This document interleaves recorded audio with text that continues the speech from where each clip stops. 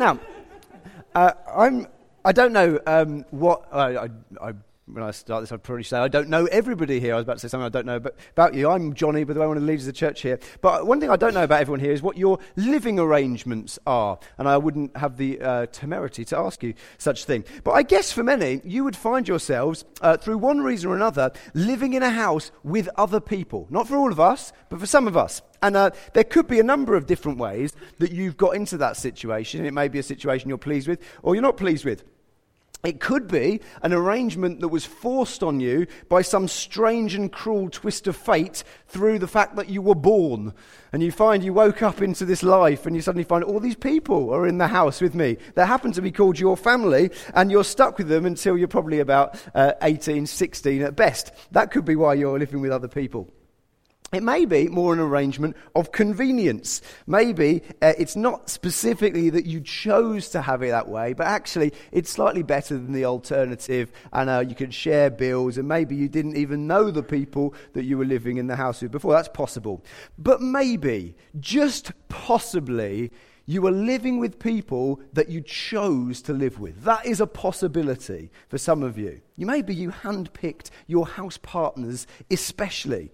Now, I remember at university, some of you would have had a similar experience, in the first year, getting to that point about just after Christmas, where you suddenly start thinking, look, I'm in halls now, I've got to work out what I'm doing next year, where I'm living. And it's that kind of awkward time where you're thinking, you know what, I could maybe live with them, or maybe they won't want to live with me. It's a bit strange, because you don't want to end up as that one where it's like, wait a minute, everyone's sorted themselves out and I'm stuck on my own, or have to live in halls again. And I remember after thinking this through and kind of a couple of things going on, I remember it got to about Easter, and I hooked up with, we worked it out, we all agreed, yep, we're in. I would like to live with you guys. They wanted to live with me. Fantastic. And it was that elite crew that was going to be with us the rest of the university. Those who might remember back then, who've been around for a little while, if you ever visited our house, there's some Dave's chuckling because he'll remember. Because actually, when that decision was made, it wasn't an easy decision about who to live with. Because, you see, they needed to be people I could trust. I needed to be a person they could trust. And actually, there was a degree in which, by them saying, look, Johnny, you can live with us. That was a real statement of friendship, a statement of they enjoyed my company, and it turned out it was good that we had the similar tolerance for absolute squalor together, which saw us through university, so we shared interests as well. But of course, I guess bringing this on a step, it was about 12 years ago, that wasn't as big as the decision I took to change my living arrangements again when I got married to Gemma, my wife. And I knew, getting married, that things were going to change. But one of the biggest things to change was surely that we would share a house with each other. And the decision to live under the same roof was a particular decision of closeness in our relationship together. It was like saying to Gemma, and Gemma saying to me, look, I like spending time with you. I want you to invade my personal space. I'm not keeping you at arm's length at the edge of my life. I want you right in the center of things. I enjoy your company. I want to share a significant portion of my life with you. Do you know that those statements I've just said are true of what God feels about you? Do you know that? I think, well, how did you jump to that? Well, I jumped to it from the fact that throughout history, God has consistently revealed his intention. Yeah, like Ross said before, as we worship, to meet with his people. Yeah, we could put it like that, as we sung in the song a second ago. Forever God is with us. We use phrases like that. But actually, it's more than that. God's revealed his intention that he wants to live with his people. Throughout history, we see that in God's word. He doesn't just express an interest in dropping by every now and then with you. He doesn't just want to pop in for the odd cup of tea with you. No, he moves in with you. And with us. And it's not that he couldn't find anywhere else to stay. It's not a kind of convenient deal. It's not like the rent in heaven was getting a little bit weighty for him, so he needed to kind of share it out a little bit. No, this is an expression of his feelings for us. He chose his people to live with us. And today, as we continue looking at this theme of what kind of church God wants us to be, I want to look at this fact, because it's a bit of a strange fact, but this fact that we want to be, and God wants us to be, a church where he lives. Not just where he kind of pops in And not where he keeps us at arm's length, but where he lives with us. And I want to look at God's living arrangements through history, if I can put it through that, to sort of set the scene and see how this works. And then practically ask, well, that sounds very nice as a spiritual idea, but what practically does that mean for us, for God to live with his church? And if you've got a Bible here, it will appear behind me anyway, but we're going to be in Ephesians 2, Ephesians 2, 19 to 22. We're going to start here. I want to zoom in. We're going to be going into the past, looking at how God did this stuff before. But I want to zoom into now. I think this is the situation we find ourselves in now. Ephesians 2, 19 to 22. I'm reading from the NIV, and then we'll go around and see, well, how does this work? Does God really want to live with his people? And how does that happen? Okay, this is what Paul writes. Consequently, you are no longer foreigners and strangers, but fellow citizens with God's people and also members of his household, built on the foundation of the apostles and prophets, with Christ Jesus himself as the chief cornerstone. In him, the whole building is joined together and rises to become a holy temple in the Lord. And in him, you too are being built together to become a dwelling in which God lives by his Spirit. Particularly that last verse. In him too you are being built together to becoming a dwelling in which God lives by his Spirit. What's Paul saying? Paul's saying this, that God's plan for the church is to be the place where he lives. And God is with us. That's a slogan we often use, isn't it? God is with us. Well, what does it mean? Well, what it means is not that when you become a Christian you join God's fan club. You might get his letter every now and again, or like kind of you wear the badge, but you never expect to kind of ever see him. No, it means God moves in with us. God makes his home with us.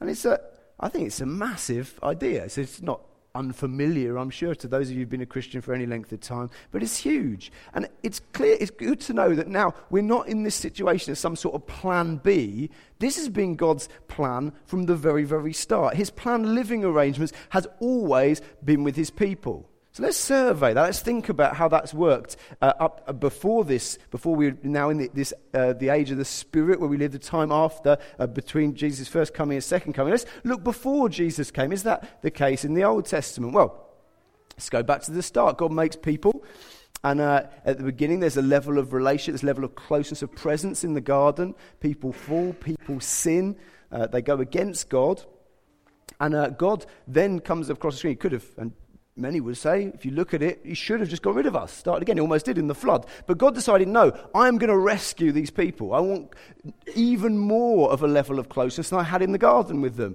And how's he going to do it? Well, he shows himself to Abraham. He shows himself. From the very beginning, he comes to people. He doesn't just speak. Abraham and Sarah received 3 visitors who, it turns out, representation of God's presence to them.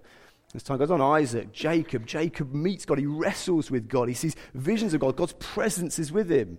Joseph taken to Egypt, and descendants of what's to be God's people grow, but they're slaves in that nation. And as you'll know, Moses leads the people out of Egypt. And what's strange here, not so strange, what's interesting to note is the minute the people of Israel are out of slavery, this is the point where they could be seen as a people, God's presence comes to be with them, not every now and again, but almost on a permanent basis. We see, I think, firstly, in Exodus 13, 21 to 22. These are just going to appear here. They are. It's an amazing miracle. Good work. So don't worry about flicking around in your Bible. But it says this. Just after they've come out of Egypt, by day the Lord went ahead of them in a pillar of cloud to guide them on their way, and by night in a pillar of fire to give them light, so they could travel by day or by night. Neither the pillar of cloud by day nor the pillar of fire by night left its place in front of the people. So God, he guides them out of Egypt, he protects them, he's there with them. And also, another element of this cloud and this pillar, God's presence with them, he protects them, but he also throws their enemies into utter disarray as he lives with them. So, Exodus 14, 23 to 25, again, you might know the story, they're out of Egypt, but the Egyptians come back to pursue them, Red Sea opens, Israelites go through. Well, this is what happens next. The Egyptians pursued them, and all Pharaoh's horses and chariots and horsemen followed them into the sea. During the last watch of the night, the Lord looked down from the pillar of fire. It's where he's living. At the moment, I'm in the pillar of fire. Oh, let's see. He looks down from the pillar of fire and cloud at the Egyptian army and threw it into confusion. He jammed the wheels of their chariots so that they had difficulty driving. And the Egyptians said, let's get away from the Israelites. The Lord is fighting for them against Egypt. A little bit too late for that for the Egyptians, but that's another story, I suppose. Anyway, God with them for the people of Israel at this time was not a slogan. It was a fact, a verifiable fact. In fact, if you'd said, oh, he is he? Show me where he is. They'd have gone, pillar of fire. There you go. That's where he is. There was even, in a strange way, this location where God's presence was it was the symbol of God's presence there. And actually, it wasn't just an exceptional measure for exceptional circumstances, getting them out of Egypt. You'd have thought, well, God will need to be there, then he can go back to his business, what else he's doing elsewhere. No. As time went on, it was very clear this was to be a permanent cohabitation. Exodus 25, verse 8. As God starts, as the people of Israel move out, God gives them the law that they can live as a people, and particularly as the people of God. He gives them many instructions on how to make this cohabitation permanent. Exodus 25, 8 is what God says to Moses. Have them make a sanctuary for me, and I will dwell among them.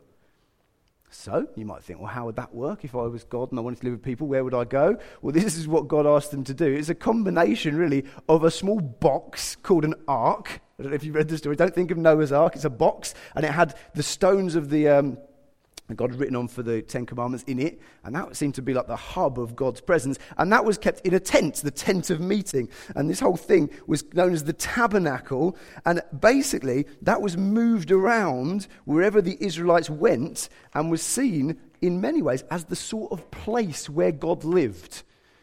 So Exodus 33, 7 to 11. Again, this is the idea. Now Moses used to take a tent and pitch it outside the camp some distance away, calling it the tent of meeting. Anyone inquiring of the Lord would go to the tent of meeting outside the camp. Whenever Moses went out to the tent, all the people rose and stood at the entrances of their tents, watching Moses until he entered the tent. As Moses went into the tent, the pillar of cloud would come down and stay at the entrance while the Lord spoke with Moses.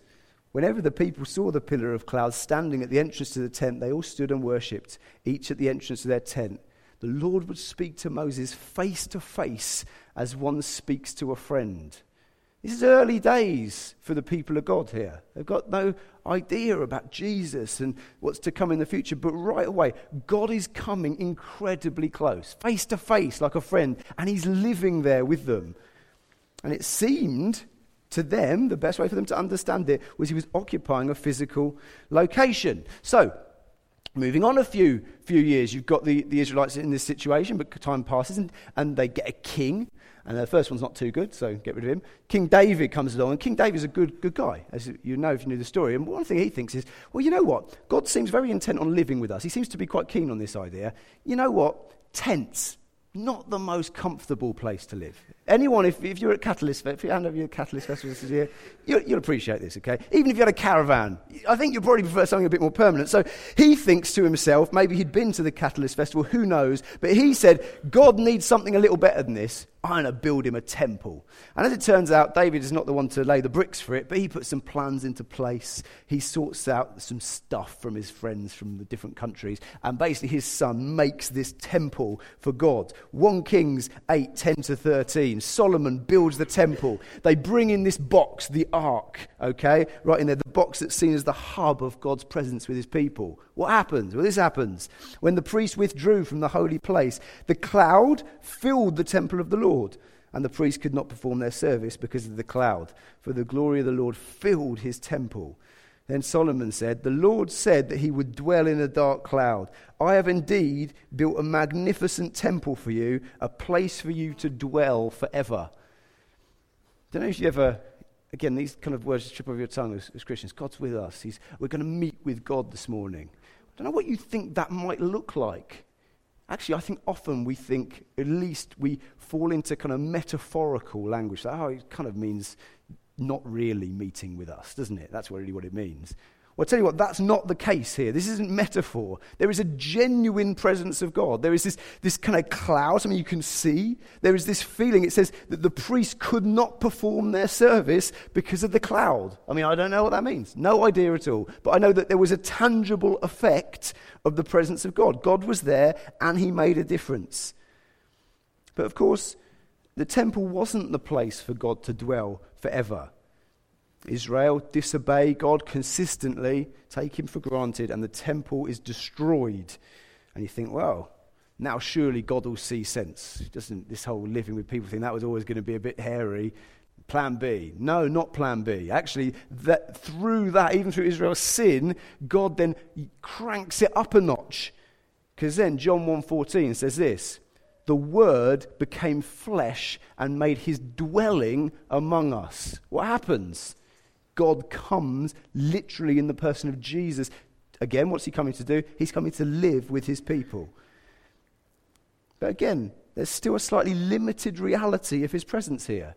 You might think that's a bit, I don't mean that in any way disrespectfully, but Jesus was one guy. He touched many thousands of people with the presence of God, but he was one guy in one place at one time. He couldn't get around everywhere in that sort of sense. But what Jesus said as he was coming close to leaving, he told his disciples, look, guys, I'm not going to leave you as orphans. I will come to you. He was talking about when he'd gone. I will not leave you as orphans. What's he talking about? Well, then when Jesus goes up to heaven at Pentecost, we see what he means. As the Holy Spirit comes down to God's people. In a dramatic story, there's fire, there's wind. Again, it's tangible here. And the Spirit comes, and then the Spirit brings God's presence to all people for all time. And this brings us from the beginning right back to the verse we started with. What's the church then? Well, the church is to be the dwelling in which God lives now by his Spirit. We don't need a box. We don't need a fancy building. Actually, it's not like we wait our turn out of all the millions of churches in the world for Jesus to come because he can only be in one place at one time. Now, the Spirit is here filling local expressions of the church of God with his Spirit because God's plans to live with us. You ask the question, well, where's God today? Where's God? People ask that question, like, where's God in this? Well, there's a very real answer to that question, which you can say, look, I can point to the location of God, kind of. He's in his church. In local expressions of community under biblical guidelines that are called local churches. That's where God's presence is most powerfully today. I want to challenge you before we apply. Do you realize how central the presence of God is in Christianity? We are not involved in something that's primarily about ideas here. There are ideas, of things to believe, there are that sort of stuff. We wrestle with difficult bits in the Bible. We do that. There's a worldview here, we would call it, a kind of pattern of ideas. But actually, what's being a Christian like? What's really, if you boil it down, what's the difference between a Christian and a non-Christian? Well, it's to do with the presence of God. God's in us. He's with us. He wants to reveal himself to us. If you've settled for an intellectual Christianity, you've missed it completely. Being a Christian is about encountering God. Like when I was at university, I'd come out of the bathroom, I'd encounter my housemates. I'd go to make dinner, I would encounter my housemates. I'd go to do the washing up. No. I'd go to make dinner, I'd encounter my housemates. I'd be spending some time on my own in my room. Knock, knock, I'd encounter my housemates. Because they were there, they were living with me. It should be like that as part of his church. Why? Because he wants to dwell among us. What distinguishes us from other peoples, from other religions, from other philosophies? Well, actually, it's God's living presence with us. And again, that's, for some of us, we just need to be reminded of that because we have to push into God's presence so often. But for others, you might think, yes, okay, I agree. But what on earth does that mean practically? So let's look at three practical things to finish. Let's look at three things that would mean for us. Okay? What does it mean to us as individuals for God to live with us? What does it mean when we meet together as a church for God to live with us? And what does it mean when we do mission as a church? I think those three things we can cover, and it should give us some flesh on the bones of this whole thing. So first of all, what does it mean in our individual lives for God to meet with us? Well, it's got to be said, while we're going to be going to talk about the church, corporate, people together, community stuff, well, actually, it's true to say that we experience God's presence through his Spirit as individual Christians. 1 Corinthians 6:19, Paul says, don't you know that your body is a temple of the Holy Spirit? The Old Testament's the temple, that's where God seems to dwell. Well, where is it now? Well, in our physical bodies as Christians, with us as individual Christians. Romans 8:9-10. Incredible passage. You, however, are controlled not by the sinful nature, but by the Spirit, if the Spirit of God lives in you. And if anyone does not have the Spirit of Christ, he does not belong to Christ. Think about the ramifications of that for a second. When someone becomes a Christian, God's Spirit, the Holy Spirit, the Spirit of Christ, comes to live in you. That's a fact, according to Paul. It's something he just passes over. Of course, that's the case. You might not feel like it. You might not have had a particularly holy week. But that's what it is to be a Christian. If you do not have the Spirit of Christ, it doesn't show that you've got a few sins to deal with, or you should really be reading your Bible more. It shows that you're not a Christian. Because that's what being a Christian is. It's having the Spirit. Listen, the Spirit lives inside all Christians. That's clear from what Paul's saying in Romans 8. You might think, well, that's the end of the story. Fantastic. However, he lives inside all Christians, but at the same time, we have a responsibility to maximize the presence of God in our lives. Ephesians 5:18. This is another good thing back to uni. This is another relevant verse for me. Do not get drunk on wine, but go on being filled with the Holy Spirit. So, trip down memory lane here, some key verses. Go on being filled with the Holy Spirit. It's a kind of keep on doing it, not be filled with the Spirit and that's done and dusted. No, it's keep on doing it. You might think, well, that's confusing. You said a minute ago, God was living with me as a Christian, and now I've got to keep on being filled. That just doesn't seem to make any sense. Well, I've been thinking about this, and I have an analogy that I don't think is perfect, but it fits in with the rest of my sermon, and I think is not heresy. So therefore, I'm going to use it, okay? I'm setting my bar reasonably low, but I hope it helps you. Think back to the lodger, the living together example. Me and Gemma, we've had a few lodgers over the years. I think one might be here, actually. Oh, I'm not sure if he is. Maybe not. Good, I can say whatever I like. I've noticed over different numbers of lodgers, there are two different types of lodgers that you can have. And one of them is the sort of stay-in-your-room lodger. You never really see at all, and they kind of keep themselves to themselves. And partly that might be how you want things to be. Partly that might be because they're a bit nervous. They don't quite know what they're allowed to do. But actually, they kind of think, well, you probably prefer the living room, so I'm going to watch telly in my bedroom. You'll cook it at that time. I'll cook a bit later, you know. And they're kind of, you don't really see a whole lot of them. And they live with you, but their presence is sort of restricted. There's that kind of lodger, okay?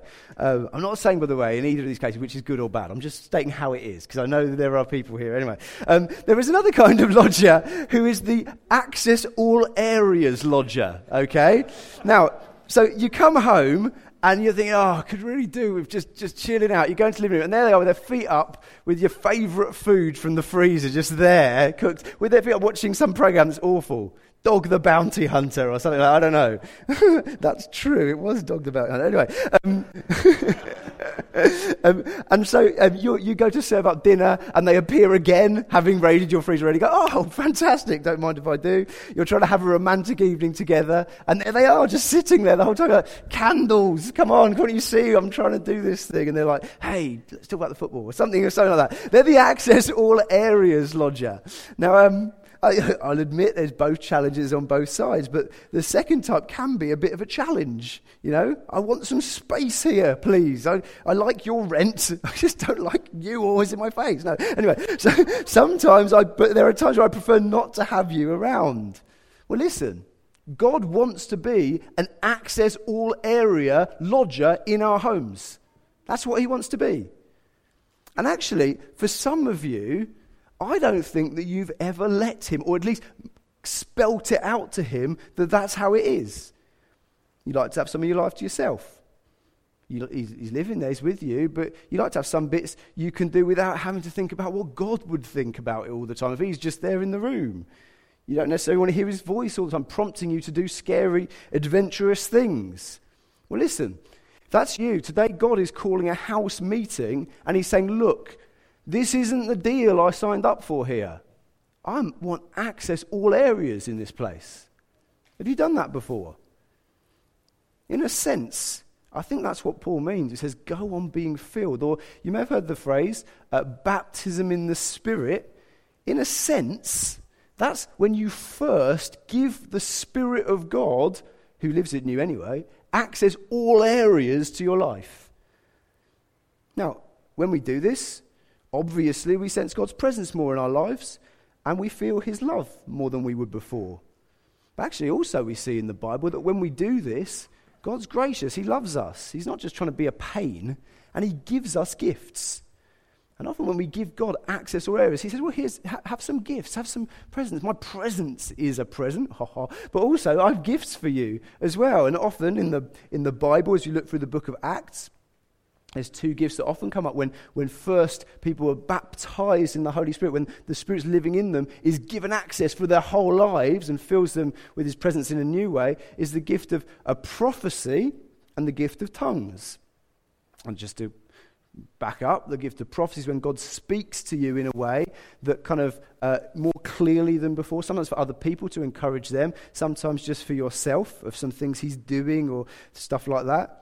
Gift of tongues, slightly more unusual, is a language that you wouldn't have learnt, that as you pray, you can use to kind of to pray to God. And it's an unusual thing. If you've been at the church here, many of you you'll know all about this already, but you might have heard people speaking in tongues. It's a gift of the Spirit. And I'd encourage you, at the end of the meeting, it's a hint, Russ. It would be great if some people, if you thought, no, I want to do this today. I don't know if I've given God access all areas in my life. It would be great to pray with you and be aware and be ready and expectant for God to give you those gifts. Because as you do that to God, God doesn't just take. No, God's a giving God and a generous God. And just be aware of that. It's good to have those things in your mind because that's often what God does at times like that. And just finally to say, for others, you may well have been baptized in the Holy Spirit, but there's a need to keep reminding God and keep making clear to God, look, this is how it is. Please, speak to me about anything. Please, every area of my life is open to you.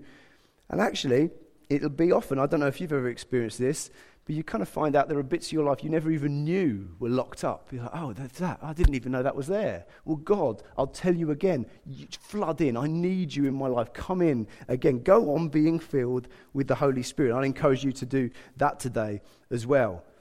So firstly, God living with us individually means that.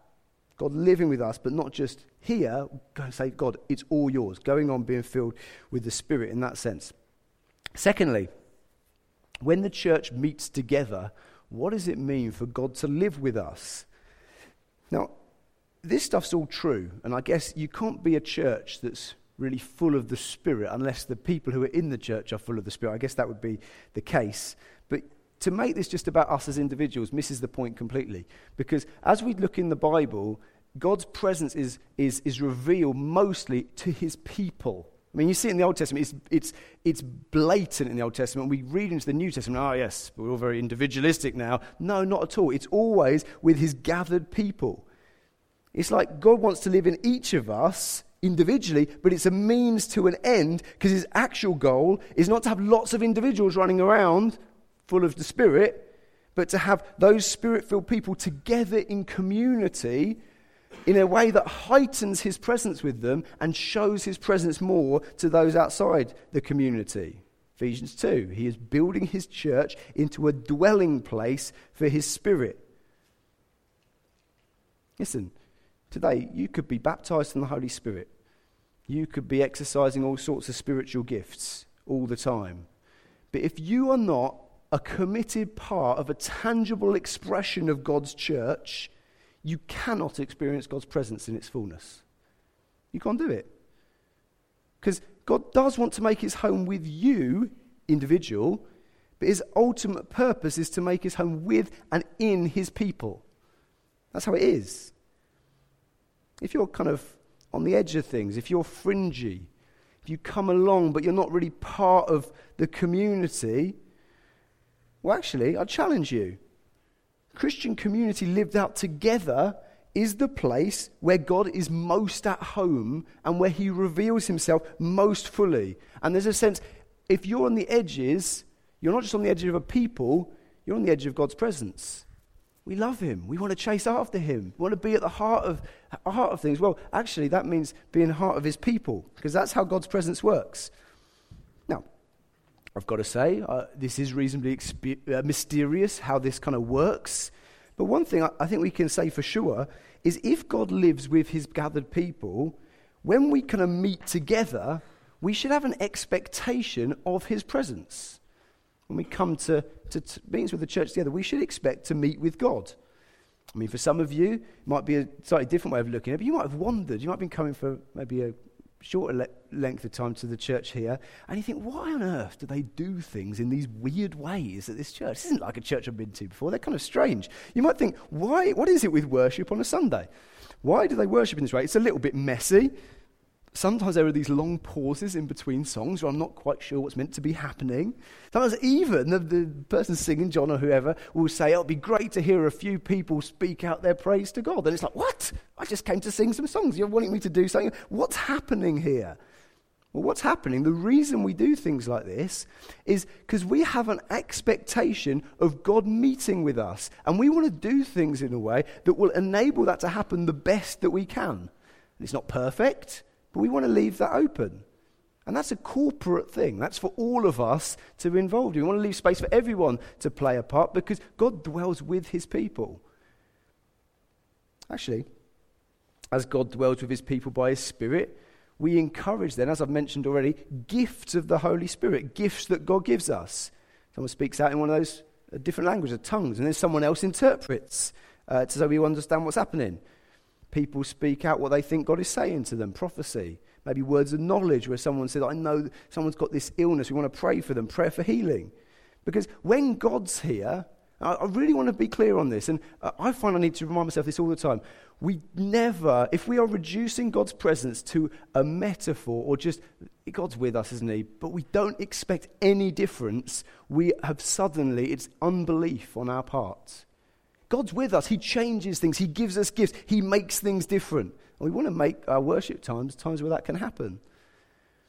You might have wondered at other parts of church life. What about our half weeks or full weeks of prayer or 3/4 weeks or wherever we're at the moment on those things? Every term we would put aside a week to pray together. I heard someone say to me last time we were doing this, they said, look, I've been praying quite a lot recently, actually. My prayer life's doing okay. I don't think I need to come to the church prayer meeting. Well, look, listen. Praying on your own is great. I would encourage everyone, blanket thing, do it as much as you can. Fantastic. It's the engine room of our life. However, as we seek God together, there's a sense in which God is with us in a more intense way as we do it together. As we are being built into a dwelling for God's Spirit together. I don't know if you've ever experienced that when the church meets to pray, as you kind of feel God stirring, like what are we doing together, the vision of where we're going. So often as a church, the vision of where we're going is set by those sort of times as God speaks through this person, that song comes, and you're thinking, God's with us, he's speaking to us, he's directing us. Big decisions have been made in this church from those sort of meetings. God's spoken, let's go, he's with us. Well, life groups. As you might have noticed, our life groups are not generally called dinner and a chat groups. I don't think we have them. We've got different types of life groups. Most of them are called encounter groups. As we meet and pray for each other, what's the deal? We want to meet with God because God lives with his people. And we want to meet with the God of heaven who come and be with us. Now, I'd understand fully if someone was to say to me, you know what, that's fine, I understand that stuff. But when I come to a church service on a Sunday or a life group, it doesn't feel much like that, actually. I never leave. I mean, some of you might say I never leave with that sense of divine encounter. For some, it might be rare. Sometimes you might think, well, I've been prayed for time and time again at encounter group, but all that seems to happen is I stand there with my eyes closed getting bored, if I'm being honest with you. That could be what some of you think. I can just hear a couple of laughs. I know it's happened to all of us sometimes, I know. But for some, that might be your full experience. You might think, this all sounds great on paper, but what's going on here? My experience is different. Well, can I ask you a question in that case? My question would be, when you come to those gatherings, what is your level of expectation? What do you expect to happen? And that's not just a trick question, because so often in the Christian faith And expectation is actually what triggers the presence of God. Do you come on a Sunday morning ready and eager to meet with God? When someone says, what are you doing this Sunday? And you're thinking, just before you come, I think, today I'm meeting with God. I need more of God. I'm with the gathered people of God, where he lives. I want to meet with him. Do you come with something to bring to help others to meet with God? A song, something you've been listening to God for, a passage from the Bible, a word of knowledge. Because if we take this seriously and we believe it, actually, as we come in faith and expectancy, often that triggers the presence of God and the experience of the presence of God. You know, I'm saying the same thing, really, over and over again, but God is with his people. Jesus said, when 2 or 3 are gathered together in my name, I will be there with them. I mean, it's not like this is a small thing that just is sneaked in the gaps. This is all through the Bible.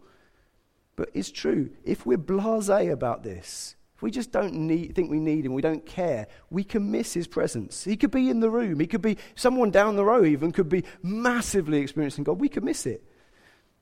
God meets with the people who know he wants to meet with them and are in faith for that to happen.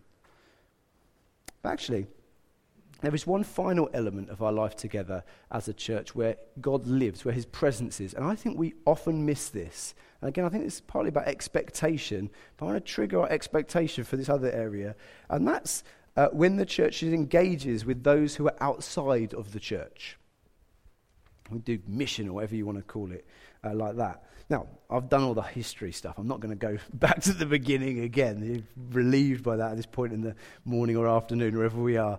But it's good to reflect on some of the things we've talked about. Think about how God's presence was with his people in the Old Testament. When he was in that pillar, whatever that was like, that pillar of smoke or pillar of fire, I must admit, there's elements of mystery. I don't know exactly how this would have worked, but think about it. What was going on there? Well, actually, what God was doing, he lived with his people as his people were on the move. He went out in front of them, but as they moved, he almost pulled, it says in some places how they moved when God moved. They went with the presence of God. Jesus, full of the Holy Spirit, he went from village to village. He went to different people. He brought the presence of God to those who were outside of his gang of disciples.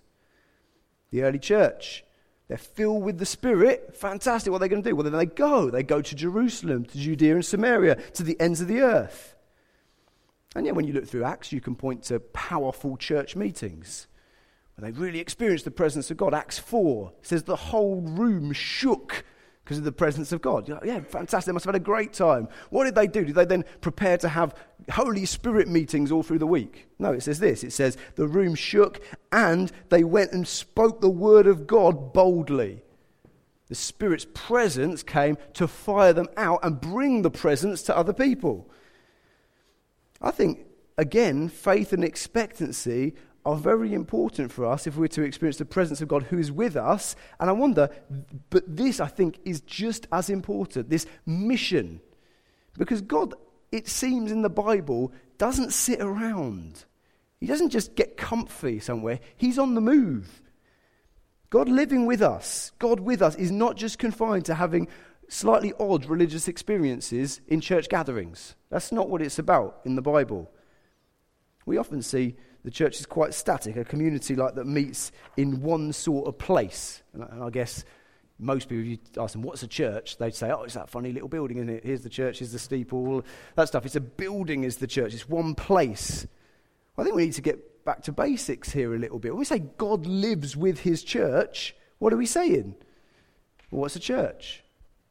A church is a local community of believers that is trying to work out that community under biblical guidelines. It's a group of people. And actually, it's a group of people on the move.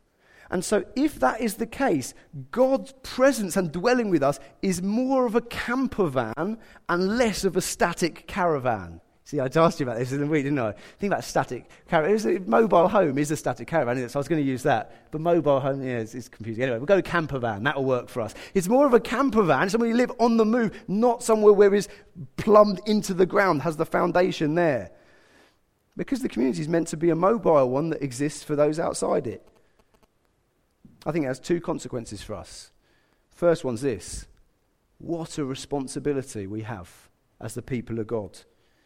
You ever think to yourself, oh, watch the news. you know what my society needs is God. They need Jesus. They need the presence of God.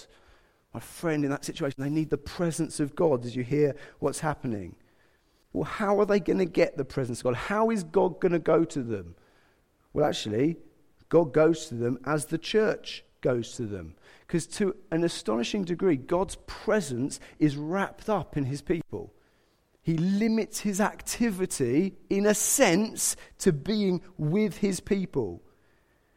And God can do what he wants. If he wants to go and give so-and-so a dream over here, or do this, or do this. We can't tell God what to do and what not to do. But he says in his word that he lives with us. We carry the presence of God. If we won't go as the church, they probably won't get God's presence. It's sobering. It's a responsibility. But again, the second thing is that it should build our faith.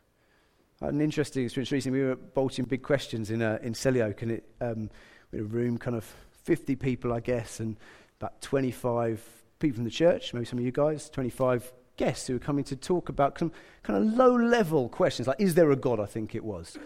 And at the end, I thought, reflect on the evening, thought it went well, talk was okay, good atmosphere, there was kind of, people seemed friendly, seemed like the questions went all right. But then I caught myself a bit, and I thought, well, wait a minute, did I sense the tangible presence of God in that place?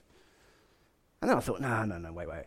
It's not that type of meeting, is it? Because we didn't, obviously, God loves Chris Tomlin and Matt Redman. We didn't sing any of their songs. So, obviously, God's not going to be there in a bolty house out there. And I thought to myself, wait a minute. We trust God so often for his presence in a meeting like this. But sometimes my expectation is just that, but out there we're on our own. We just got to make do. If we can get them back here, that's fine. Listen, I've been praying much more this week. God, I want your presence as we go out, because you live with your people. And you live with us on the move. You're not in a school, this lovely school. You're not staying here for the whole time. I want to move up our level of expectation about our evangelistic stuff we do together. I'll ask you, can you invite your friends to stuff? You think, I don't want to invite my friends to stuff. Well, let's put it differently. Can you invite your friends to God's presence with his people while we go on the move? Could be mini kids, could be time for tea, could be alpha, could be bolting big questions, could be baptism services. If we don't do things your friends would enjoy, you know what, there's a great way we can sort that out for you, and it's called interest groups, another life group. It's still not a dinner and a chat group, maybe we'll get around to that one day, but it's an interest group. And this is the deal with an interest group. You might have heard of this, you might have been part of one. If you've got friends, well, let's put it like this. If you can get at least one other person from church to do something you're interested in, where you can each get at least one other person from outside the church to do it with you for a sustained period of time, you know what? You can get on the website. There we go. You get on the list. You can have an interest group. Why do we do it? Because as a church, as we go out together, you might think, well, we're just going to be, knitting, something like that. I don't know what you're doing. Come dine with me, or something like that.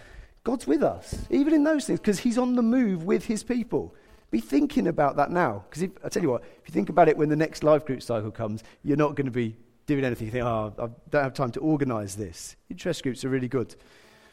And I think we should expect God's presence as we go out to these things and pray in that sort of way. I want to leave you as we finish with one final story. And this is one that will stick in your head. One of my favourite stories, I think, from the Old Testament. To mark in your mind as you think, as we go forward with God's presence, what can happen?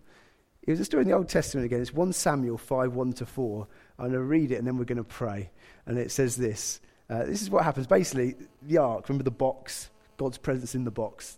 The Israelites were slightly careless and they lost it. Okay, bad move, big blunder. Okay, this is what happened. After the Philistines had captured the ark of God, they took it from Ebenezer to Ashdod. Then they carried the ark into Dagon's temple and set it beside Dagon. Dagon is their god. When the people of Ashdod rose early the next day, there was Dagon, fallen on his face on the ground before the ark of the Lord. They took Dagon, put him back in his place. But the following morning when they rose, there was Dagon, fallen on his face on the ground before the ark of the Lord. His head and hands had been broken off and were lying on the threshold. Only his body remained. Listen, there are gods in this world who at the moment seem to be winning, gods of materialism, gods of hedonism, gods of human pride, not to mention all the other religious things that are going on. They seem strong. They seem utterly entrenched in our society. How could they ever fall? Well, I'll tell you what, they'll fall when the church realizes we carry the living presence of God with us. And when we take it into the world in expectancy and faith, he will show those gods who's in charge. Can we pray that way? Can we expect that way? Can we have faith that way?